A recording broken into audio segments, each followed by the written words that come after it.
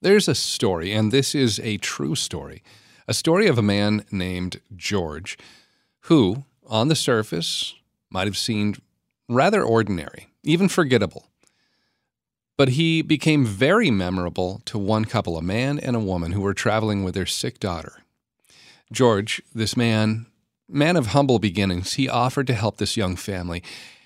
And that action, that was a key moment that opened the door for him to step into the job of his dreams. I'll tell you all about it coming up next. Helping you grow deeper on your spiritual journey. Welcome to The Inner Life with Josh Raymond.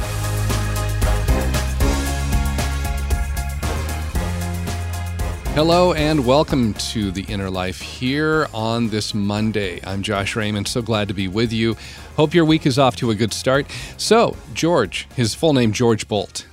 He was 13 years old when he arrived in New York, and he had immigrated from Prussia. This was in 1864, last year there, kind of the American Civil War. When he arrived, he didn't have any money, but he started washing dishes in a hotel in New York.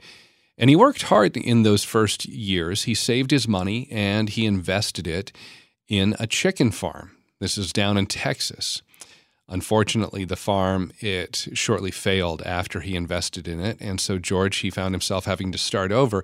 He left Texas and he traveled back up to the northeastern U.S. This time he found himself working at a hotel in Philadelphia. He started at the bottom again, washing dishes, back in the kitchen. But he was a hard worker, and he was soon able to move up to be the cashier at the hotel.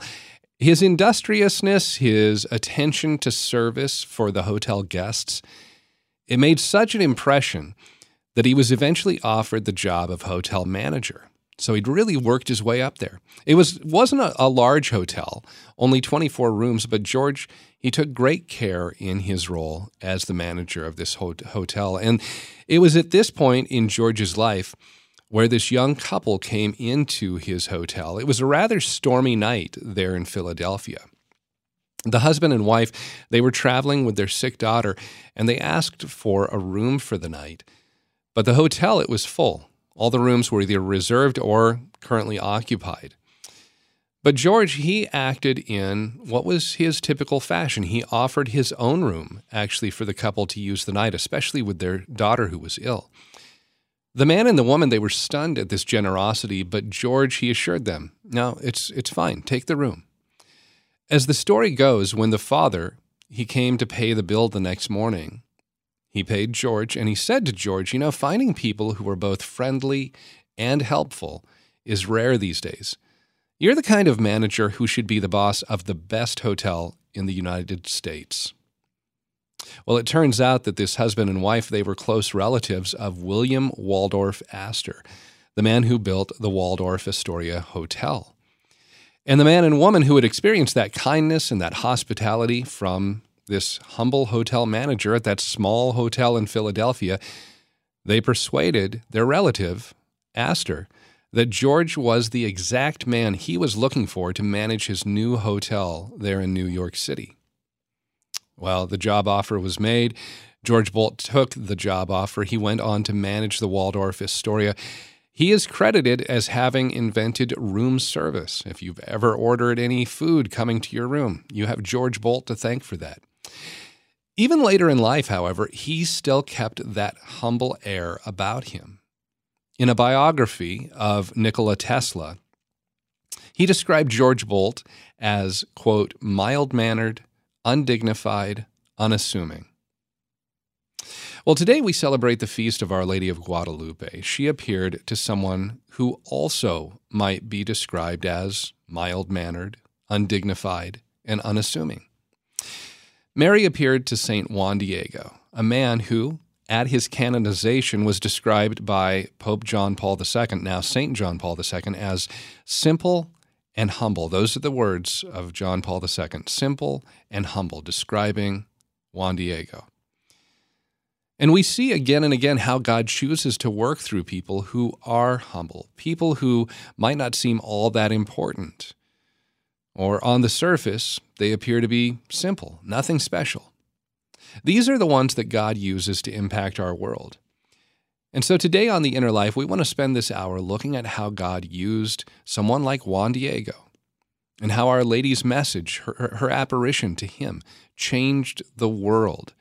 And then we want to talk about how we also can have that same attitude, how we can grow in humility, how we can overcome the sin of pride, how we can allow God to work through us to impact the world around us for His kingdom. Joining us for our conversation today, Father Sam Martin is back with us once again. Father Martin is a priest in the Diocese of La Crosse, Wisconsin. He is the pastor of Holy Name of Jesus Parish in Wausau, Wisconsin. Father, welcome back to The Inner Life. Oh, Josh, it's an honor to be with you and all of our listeners. A great feast day, Our Lady of Guadalupe, which for all the Americas is so significant. It's almost 500 years now since she came, and to think about her presence, Juan Diego, what they signify in Mexico and here and all around the world. What a beautiful day that we can spend a little time together. Absolutely. Well, and that's a great place to start the hour. You know, we can talk about how we can grow in humility, but can you tell us a little about Juan Diego, St. Juan Diego, and Our Lady's apparition to him?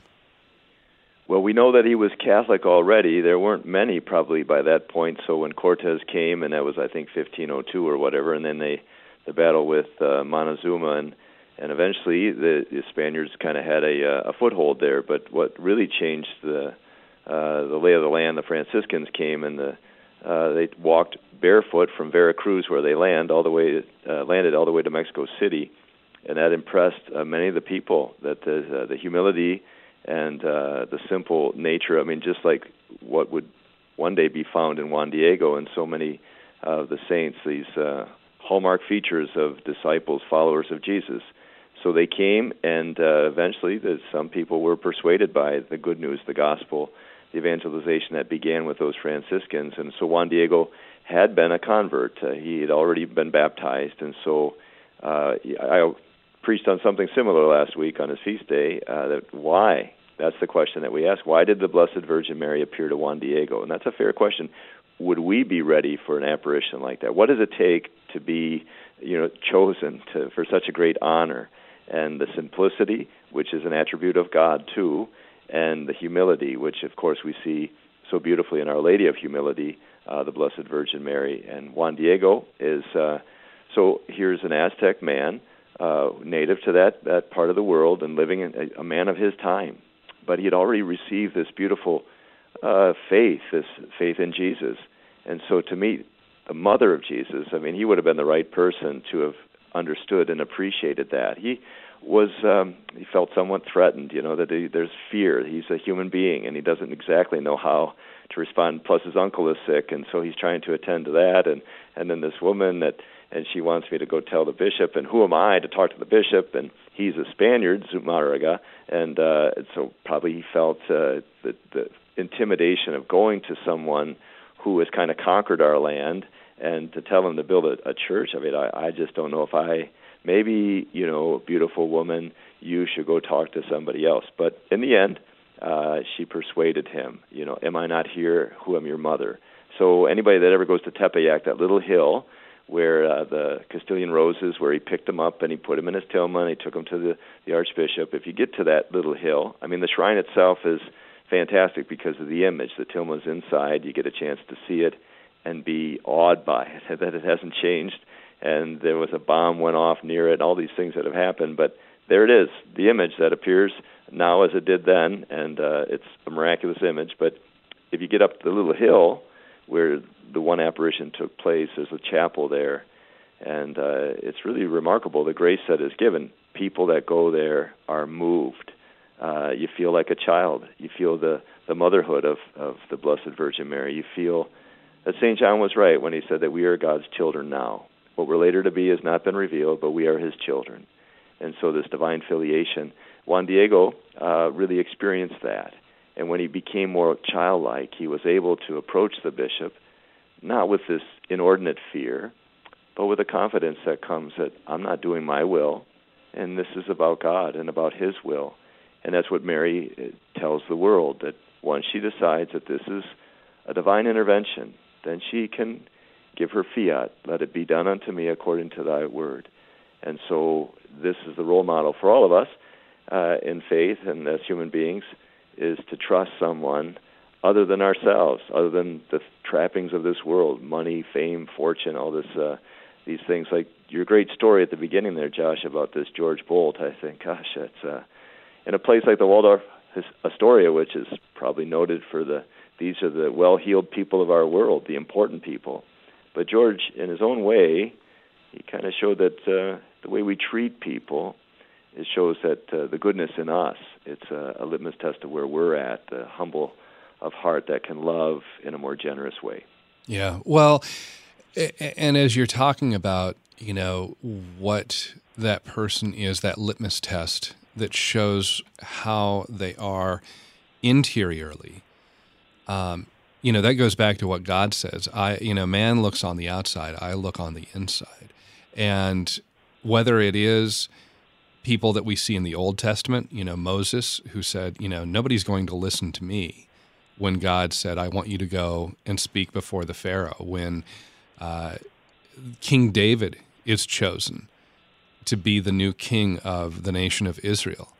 And the prophet Samuel goes out to Jesse, the father of David, and says, call your sons here, because one of them, I'm supposed to anoint them to be king.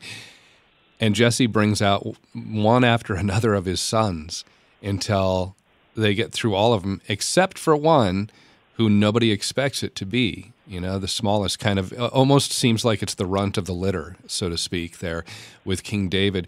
We see it in other famous apparitions of our Blessed Mother.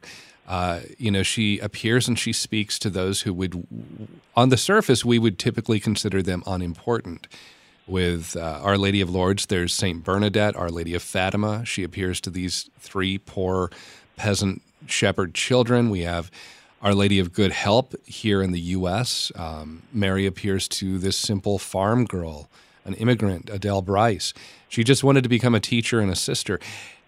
If not for the fact of God or Our Lady working in the lives of these people, I think their lives, their stories, they would just be lost to history. Nobody would know them because they would seem like there's nothing all that special, nothing important. Why do you think God does choose over and over to work through these people who seem to be nobodies? Well, there was a theological axiom from St. Thomas Aquinas: a thing is received according to the mode of the receiver. So it always says something about the docility that God, He gives Himself, but to some hearts they're so caught up with the world or their own plans and their own way of approaching life, where sometimes others their plans are not so clear. They can't control. They don't have the sort of authority or the sort of power, and so they're just more docile. Maybe they're more available. And listening to the description of all those who had these Marian apparitions, I'm like, gosh, I don't think Mary's ever going to appear to me. Not yet, because my heart is not so much like a child. So many of us are caught up in being useful, being productive, and that's where our self-worth comes from. But when you're little, that you can't do much. And then, of course, you're not going to proclaim yourself because there's not a whole long list of accolades of things you've accomplished. All you can say is that she's beautiful, she's kind, she told me things that I'm supposed to share with you. But then the messenger doesn't get in the way of the message. And so I think that many times that we... this is the humility of John the Baptist, that he must increase, but I must decrease. And for those who are able to live that way, it's more clear that this is a person that's pointing to someone else. They're saying, not to us, Lord, but to your name give the glory. That, of course, there'd be a false humility to speak disparagingly about ourselves or to say that I'm nothing special. In a way, we are, absolutely. It wouldn't be honoring our Creator to think anything less. But these children, in Juan Diego, in the case of his apparition, he's a little bit older, but not an old man by any stretch, but a child at heart. So I think that we want to examine in our lifetime, looking at how docile, how ready am I for God if He were to interrupt my plans, if He were to suggest another way of thinking, or all the people that we meet each and every day. That's Christ passing by, and so many times that reveals that sometimes I think I treat that person well, so I could give myself a grade. But then here comes somebody that really reveals where I'm at. I'm like, gosh, that's very humbling. So, but these are the opportunities, the invitation to learn to love. This is Jesus' his new commandment, to love one another as I have loved you. Okay, Lord. Well, first we have to be like a child. Let him love us and rejoice in that love, receive that love. We need that every day. And from that, we have a source of where our love comes from. That all we'd say is that, well, he did it for me, so I gave you what was his, but it is his. It's not like, and so when Paul later on, Apollos are going to worship them, and then no, we're just creatures. That I am what I am by the grace of God. So what you see is a reflection of who God is, and you can worship him, and we can thank him together. But don't get excited about me. I carry these treasures in earthen vessels, and so even the angel, at the end of the book of Revelation, where John is tempted to worship, and the angel says, no, I'm a creature too. So to be childlike, to be docile, to be like Mary, which is a great goal that St. Louis de Montfort, the total consecration to Mary, is to become like a child, to be little, and then to be ready. And those children, Francisco, Jacinta, Lucia, Bernadette, they just teach us that there's something very beautiful about the space that is in their heart, which maybe because they're so little, it was more natural for them. And we get older on the outside, but the goal of our spiritual life is to get younger on the inside, and that's the work of grace. Talking with Father Sam Martin today here on The Inner Life, and one of the things that I really liked that you said was Mary appearing, the messenger doesn't necessarily have anything so much to brag about themselves, so that messenger doesn't get in the way of the message. And I think that's where we should pick up coming up next. Also want to open up the phone lines. If you're listening and you'd like to join the conversation, our phone number here into the studio is 888-914-9149, 888-914-9149, talking about the Feast of Our Lady of Guadalupe. St. Juan Diego, Our Lady appeared to him 491 years ago, and how he can be an example of humility for us, how we can be like that messenger that doesn't get in the way of the message. What has helped you to recognize where maybe you have a little bit of pride that's getting in the way? You need to grow in that virtue of humility, or maybe you've been able to grow in that. What has helped you to exercise that virtue of humility? Is there one or two specific maybe practices or tactics that have been particularly useful in growing in humility in your life? Or maybe you're not sure how to take that first step and you'd like some advice from Father Martin. Again, our phone number, 888-914-9149. We'll be right back in just a moment. You're listening to Relevant Radio and the Relevant Radio app. The Catholic Order of Foresters, the sponsor of our studio's line, is hiring today. Several positions available throughout the U.S. Visit relevantradio.com/forester to learn more about how you can find your vocation with COF, an Illinois Life Insurance Society not licensed in all states.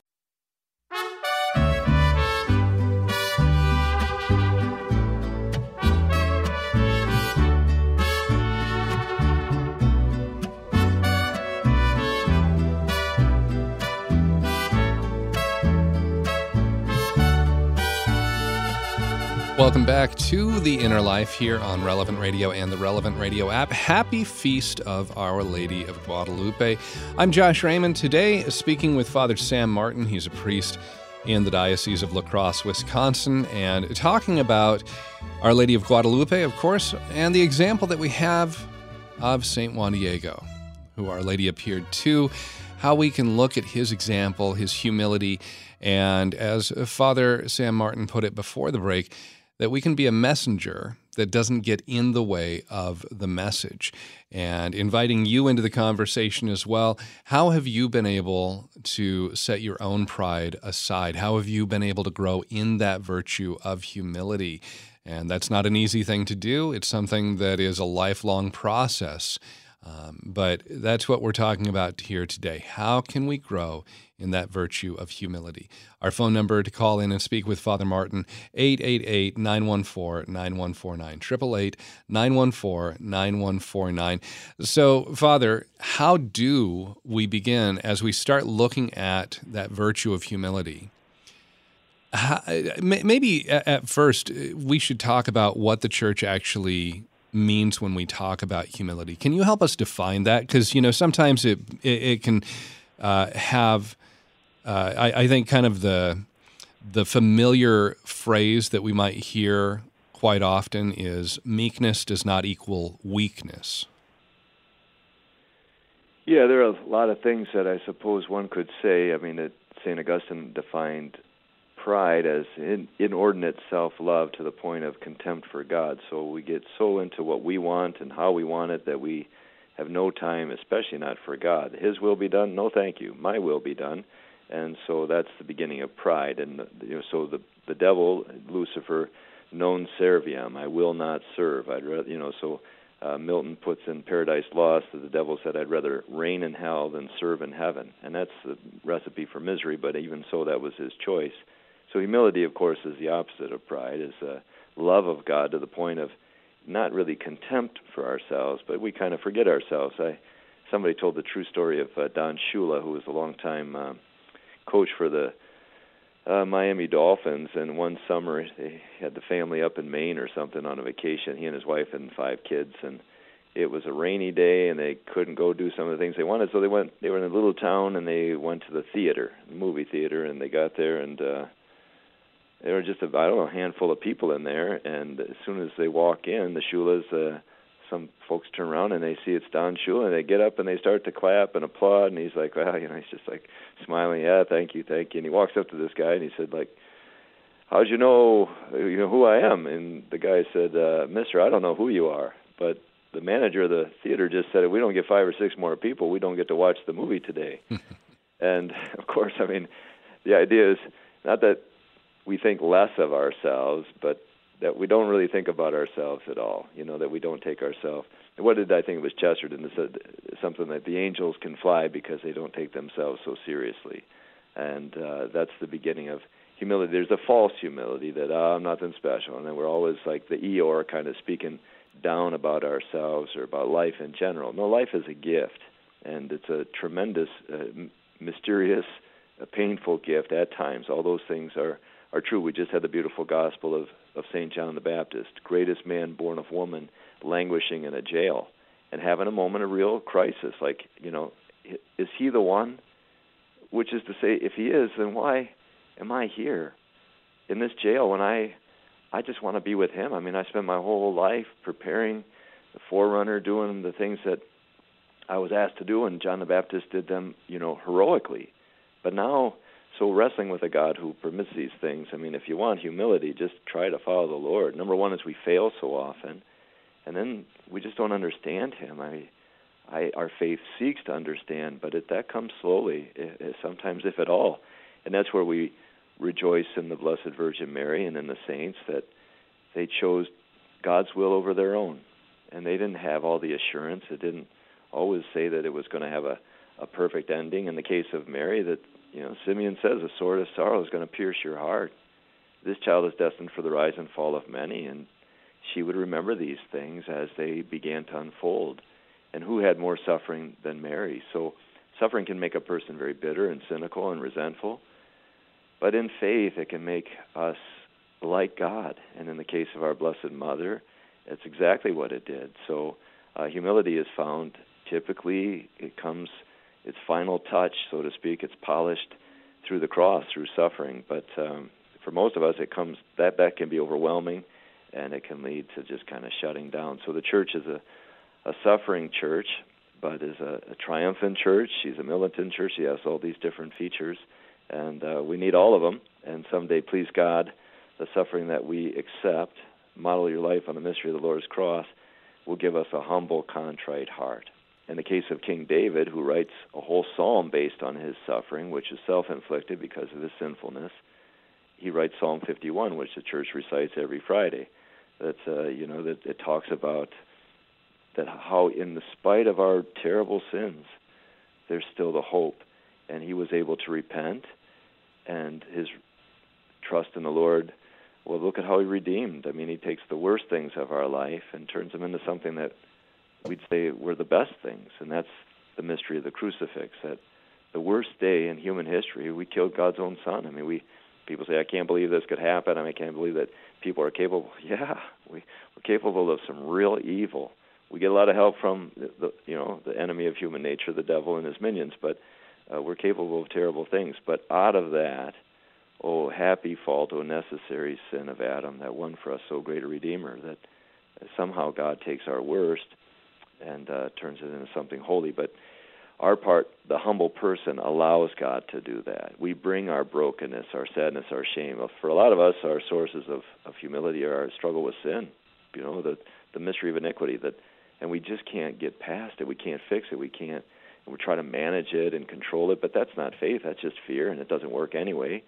So then we start to say, Lord, can you help me? Will you give me hope in the midst of this chronic brokenness that every time I'm sad, lonely, discouraged, I go to these things and they make me feel worse. I feel shame and guilt now on top of the loneliness that I felt before. Lord, can you do something with that? And of course, I mean, that's the story of many of the saints. And St. Augustine himself, he said, every saint has a past, every sinner has a future. And allowing God into our sinfulness is an act of trust, which is to say it's an act of humility. And a humble, contrite heart, the Lord will not spurn. I think that's not even possible for him, it seems like, to turn away from a humble, contrite heart. So that's the good news, is that, hey, you're broken. Well, you're in good company. Yeah. Bishop Barron used to say, hey, we're all in the same boat, and we're all seasick. So we may as well admit it and let the Lord do something about it. Yeah, well, as you're talking about that too, it's so important that acknowledging our sins, but then not getting into that area where we make more out of our sins than God makes out of our sins. And I don't mean to try and downplay the seriousness of sin. That's not what I'm saying. But I think it's very easy to think our sin is so bad. What we've done is so horrible. Could God really ever forgive me? And Jesus' sacrifice on the cross, sure, that might cover everybody else's sin, but maybe not mine. My sin's pretty bad. It's a little extraordinary. But then I think that all of a sudden it takes us into this realm where, even though it sounds like we're being humble, we're almost kind of letting the pride of our sin say that we're better at sinning than anybody else, and to the point that we're the world's greatest sinner. Even God might not be able to help us. So and I think that goes back to what you were saying about this false humility. A true humility is something that acknowledges our reality of where we are in relationship with God. Doesn't make it more, doesn't make it less, but acknowledges it for what it actually is. It's a deep spiritual trap. I mean, it's and a heavy cross when people struggle that way. That many times I think that we just struggle to believe that God really loves us in a personal way. And our sinfulness, I mean, the devil loves discouragement. It might be his favorite weapon. And the story that Scott Hahn used to tell about the priest that left his priesthood because he, just struggled with alcohol, and then how, he met Pope John Paul. I mean, just the summary of the story, and John Paul kicks everybody out of the room and talks to this guy and asks him, would you hear my confession? And he said, well, I'm not a priest anymore. He said, well, I'm the Bishop of Rome. I can reinstate you. And that the beggar just keeps saying, I'm just not me. Anybody but me. I'm just a beggar. And then John Paul said to this man, before God, we are all beggars. And just to have that there's a shepherd's heart, the heart of the one who goes after, not the 99. And sometimes, by the way, I think the 99 are lost and maybe one is found, it seems like sometimes in human history. But the Lord is so solicitous, and this is where little children, Sophia Cavalletti, the foundress of the Catechism of the Good Shepherd, she discovered that their favorite image of Jesus is the Good Shepherd, because he's approachable. He knows my name. If I get lost, He doesn't yell at me, or He just finds me and picks me up and puts me on He brings me home. And I said, when did we forget this about God? To see Him as a child sees Him, that He knows that I hurt. And He also understands why, that we were damaged by original sin in ways that we didn't necessarily choose. But to just be like, Macbeth trying to get the spot out, so then once I'm clean, then I'll let Him love me. That's impossible. Nobody can do it. And it's a very rich source of humility to let God love you in your brokenness. Let Him love you where you hurt. He knows, and He cares, and His love will begin to heal that.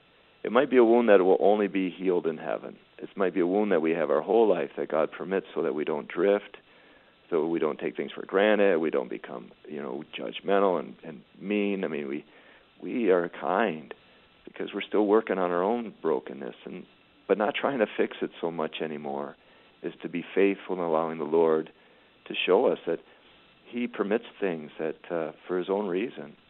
And sometimes it's the weeds in the wheat field that we want to pull up, and He's like, no, leave those. In my life, all the struggles I've had, I'd have to say I think they've begun slowly, but anyway, to soften my heart a little bit, to help me to be a better spiritual pastor, a better priest, a better confessor. A little bit like when I, start to get uppity and think I know, and then, I think I'm a little, quicker to say, oh boy, I'm sorry. I need to apologize. I need to, remember the Good Shepherd, and who is always kind. What do they used to say, that it was love that builds a bridge, and then the truth comes across, but first comes love, and that's the way the Lord treats sinners, and He loves us. It's so many times I ask people, do you know that God loves you? Do you believe? Not just in your head, but have you ever experienced how He looks at you? Do you know what He sees in you? That He knows you in a way that you don't even know yourself. And He has been thinking about you from time immemorial. There's never been a time that, that God hasn't been thinking about us in a way and wanting to give us a chance to love Him, which always is, the first step that Mary, where we get into trouble is we just stop receiving His love. We stop receiving God, and that's where Mary is such a beautiful role model, is that if we receive, then we know how to give. But then once we start to give, we like the feeling of giving, and then we're doing it all, and all of a sudden it's all these good works without the charity, which, that we, many times it's an occupational hazard. And I have no doubt that the Pharisees and the scribes, all the people that Jesus talks about, and they're all still around, incidentally. This is an occupational hazard for those of us trying to live our faith, but that they all started many of them started in a good way. And then something happened, and they stopped receiving God. And it became just them. A wise Mother Superior told me one time, she's like, Father, don't you ever skip your retreat. We're supposed to make an annual retreat. Canonically, this is an obligation. She said, because if you don't make your retreat, you got nothing to give but yourself. And we don't want you. We want Jesus. Okay, yeah. Mother. Point well taken. Uh-huh. I'll keep that in mind. But it's true. If so many times we don't receive Jesus, and He wants to give Himself to us, and He really does, just if we have the time. And mostly Oscar Wilde, who left his wife for another man and had a lot of struggles, and in jail really had his conversion, so he became a Catholic. At the end of his life, he was received in the church by his own request. Anyway, he said, how else but a broken heart could Lord Christ enter in? Well, for most of us it's true, that before I was afflicted, I strayed, Psalm 119. So just till we kind of go through some stuff, and then we have to make some choices now. I'm broken, and I can't fix it, and I don't know what to do. Lord, if You're real, and You're a divine physician, help me. And for many people, that's the beginning of their hope, the beginning of their conversion. And then if we could just remember that, because then we get well, or we start to do well, and then we just run off, and we forget to receive God, which we need to do every day. The prayer says, give us this day our daily bread. Whoa. Am I going to have to say this prayer tomorrow? Well, if you wake up, you're still alive? Yes, that would be a good idea. Say it every day, and constancy brings about the fidelity and the docility so you can receive God. Anyway, Josh, I'm talking a lot today, which you say humble people are relatively quiet. So I guess I put myself in a. Well, we don't want dead air here, so no, you're you're doing just fine, Father. Again, talking with Father Sam Martin here on The Inner Life. Our phone number 888-914-9149. If you'd like to call in and join the conversation as we talk about how we can grow in humility, that virtue that helps us overcome pride, that sin of pride in our lives. Again, the phone number 888-914-9149. And Dave, you're up on deck. We'll get to your call coming up next here on The Inner Life. You're listening to Relevant Radio and the Relevant Radio app. This hour is sponsored by St. Gregory Recovery Center, helping you or a loved one live a substance-free life. Information at relevantradio.com/Gregory. That's relevantradio.com/Gregory. Oh, come, all ye faithful, joyful and triumphant. Oh, come ye to Bethlehem. Come and behold him, born the King of angels. Oh, come, let us adore him. Oh, come, let us adore him. Oh, come, let us adore him. Christ the Lord. Certain voices just seem to be appropriate around Christmas time, like Nat King Cole, doesn't it? Welcome back to The Inner Life. Hi, I'm Josh Raymond. Today speaking with Father Sam Martin. Coming up next week, I'm not sure, do you remember what day it is, Nick? Next week we're going to be talking about some of our favorite Christmas carols, Christmas hymns, ones that make this time of Advent and the season of Christmas very special for us. So next Wednesday, not in 2 days, but a week and 2 days.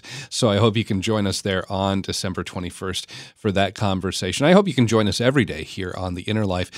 We have the opportunity to speak with so many different wonderful spiritual directors, different priests that help us just take that little extra step on our spiritual journey, know a little bit more about our faith, and help us in how we can apply that knowledge, how we can live that day in and day out. So thank you to all of them. Thank you to you for being a part of the program here listening today. If you'd like to call in, you can join the conversation. Our phone number is 888-914-9149. As today we're talking about how we can grow in humility. The phone number again, 888-914-9149. Father, let's go to Dave, who's listening in Michigan. Dave, welcome to The Inner Life. You have a prayer to share with us, is that right? It's a quote that's helped me to grow in humility, and it's from Pope St. John Paul II. And here it is. Humility is not identified with humiliation or resignation. It is not accompanied by faint-heartedness. On the contrary, humility is creative submission to the power of truth and love. Humility is the rejection of appearances and superficiality. It is the expression of the depth of the human spirit. It is the condition of its greatness, unquote. And that's what I wanted to share. Well, there's a lifetime in that, Dave. There's a whole bunch that I was going to write down a little bit of it, but there's quite a bit of meat on that bone. But creative submission, for example, to a power greater than ours, and just a lot of things that a person can ruminate on, to take it to prayer, and because the goal is a beautiful prayer to Jesus, meek and humble of heart, make our hearts like unto thine, that we want to have a heart like our Lord. And the different devotions that foster that, and in the end, the humility that is the beginning of freedom. It is a person that is just ready to receive whatever God gives. And Mother Teresa used to say that I give what he takes and I receive what he gives, and to accept all things in that spirit of trust. So that's good, Dave. That's a quote that you've had for a while probably, and it's given you courage and hope in circumstances that weren't sometimes so easy, I bet, huh? Just made me think he's probably a classic example of, she wasn't faint-hearted, that's for sure, and she was great. Right. And she was full of humility. Oh, what a great example. Thank you. Yeah, God bless you. Enjoy your Advent. Happy feast to Our Lady of Guadalupe, and keep that heart humble and holy. All right. Thanks, Dave, for the call and for sharing those words from St. John Paul II. You know, I think one of the things that we could do for days and days, Father, is try and have a better understanding of what humility is, have a better understanding of what the sin of pride is. But with all of that reflection, I think it still comes down to, okay, once I have this knowledge, what do I do with it? How do I take knowing that I need to grow in this virtue of humility? What are some practices, some maybe practical ways that we can say, this is something I can do in my life that lets me get rid of pride, that kind of inordinate focus on self? And how can I really make that focus on others? How can I grow in that?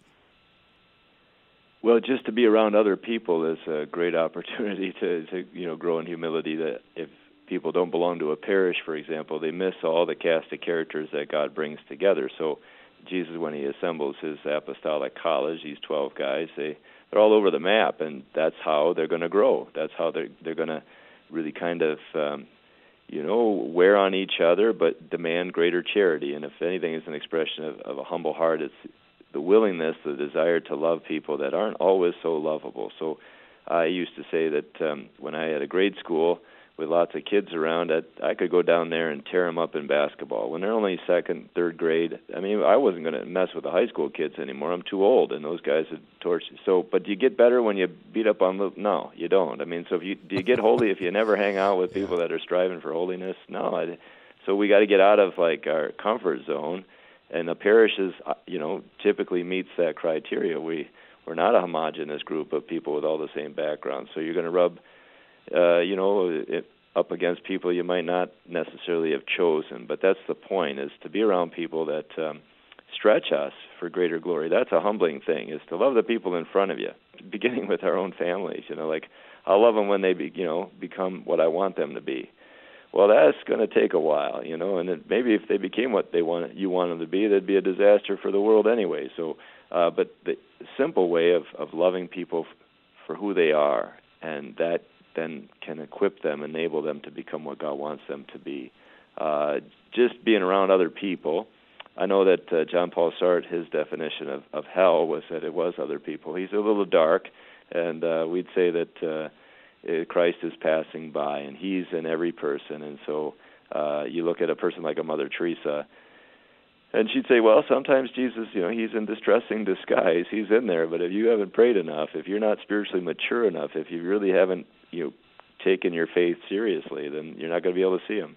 He's in there, but you're not ready for it. So a lot of times circumstances indicate that I got a long way to go. Well, that's okay. That's not meant to be a discouraging thing, but an invitation. So the practical, you love the people in front of you. And if that's a struggle, then we need to pray. We have to ask for the grace to see Christ in each other. A devotion to Mary is one that always fosters a kind of a perseverance. I mean, I think people that pray the rosary, I don't know if you could ever do a study, but people that regularly pray the rosary, do they ever really fall away from their faith? Do they ever really just kind of give up? I don't know. There's something about it. There's such a simple prayer, but it's a devotional one, and there's something about that prayer that has helped countless Christians stay Christian, and to realize that it's a long, slow path to holiness and conversion. It takes a lifetime, and if we're going to live a long time or a short time, it'll take all the time that we've got. I think another way to grow in humility, not just remember our sins. That's not hard at all. It's like, what's the bad news? So that's everywhere. Seeing the good, that's a source of humility. Recognizing how good God is to us, all the things that he's done for us, all the ways that he blesses us, and all the graces. I mean, I think that's a constant source of humility to say that, oh God, how great thou art. That if you watch the Jimmy Stewart movie, it's It's a Wonderful Life, where he gets into trouble is that he doesn't see the good anymore. All he sees is all the things that he got shortchanged. Everybody else got to do and he didn't. And then the angel shows him that, my God, you've had a wonderful life. And then the scales fall from his eyes. And remembering the goodness of the Lord is a source of humility, is to say, God, you always outdo me in generosity. You're so good to me. And that humbles us. And it leads to real worship and adoration and praise, to say, God, it is right and just that you are praised. You are worthy of all the adoration and love that we can muster. Yeah. As you're saying that too, Father, it makes me think, not only is there that gratitude on what God has given us, but I think the people that I've known who seem to live out that virtue of humility to maybe a greater degree, at least the ones I can see myself, they seem to be usually the happiest people I know. And I think part of that is because they just enjoy life more because they're genuinely happy for the success of others. They recognize the blessings they have, but they're not worried about competition. They're not worried about, this person got so much, or like you were talking about, the George Bailey character in It's a Wonderful Life, looking at all the ways that he didn't, get the things he wanted. They're just content with the blessings that they have, and I think they more readily recognize those blessings in others. That's which is a source of joy, no doubt Exactly. about it. Comparisons that, there are lots of traps. The devil hates humility. They used to say that he was a creature depicted without knees, because the knee is a source of, that if you can bend the knee at the name of Jesus, that shows that your power is being submissive to his. And the essence of the diabolical is that the not just the inability, but the absolute refusal to kneel before God ever. And that's, of course, the height of arrogance and pride. So we want to not be threatened by other people's goodness, but to rejoice in it. And once again, the Blessed Virgin Mary would be a real role model on this day of Our Lady of Guadalupe, that she's always proclaiming others, even in her eyes that have been studied in that image. The optometrists and so forth would say that what are in her eyes? The people that were in front of her, the bishop and the others, that's what is reflected in her eyes. So she was always like her son Jesus, who was a being for others. And if we can imitate the Lord, we'll be so happy for others and their successes, and that brings greater joy, that we're not threatened, but we're ennobled by those things. And we can imitate those things because that's what virtuous people do, but we don't have to, I have to be holier than that person. It's the end of the litany of humility. What does it say? That others may become holier than I, granted that I become as holy as I should be. Well, that sounds like a good prayer. Well, and I'm glad you brought that up, that litany of humility. I've mentioned that and recommended it on the air a few times here in different shows. But that's one that I would highly, highly recommend as a great prayer to turn to. It's a scary prayer. It's a dangerous prayer, but it is one that I would highly recommend that you look up, the Litany of Humility.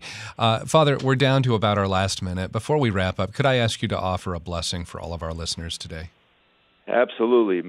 Through the intercession of the Blessed Virgin Mary, Our Lady of Guadalupe, may you be filled with peace and joy this day and all days. May God bless you and your loved ones, in the name of the Father, and of the Son, and of the Holy Spirit. Amen. Amen. All right. Thanks. Always good to talk with you, Father Sam Martin. And want to also say thank you to Nick Sentovich, to Sarah Tafoya, Cyrus Simcoe, helping to produce the program here today. Thank you for listening, being a part of the program. Want to encourage you to join us tomorrow. We're going to be talking about virtues, but going to the cardinal virtues. Those 4 cardinal virtues. Do you know what they are? We'll tell you about those, how they are so crucial to the spiritual life. That's coming up tomorrow here on The Inner Life. Of course, want to encourage you to stay tuned. We've got Mass coming up starting in about 30 seconds. That's followed by The Faith Explained with Cale Clark. And I hope you have a wonderful day celebrating this feast of Our Lady of Guadalupe. May God bless you. Have a wonderful afternoon.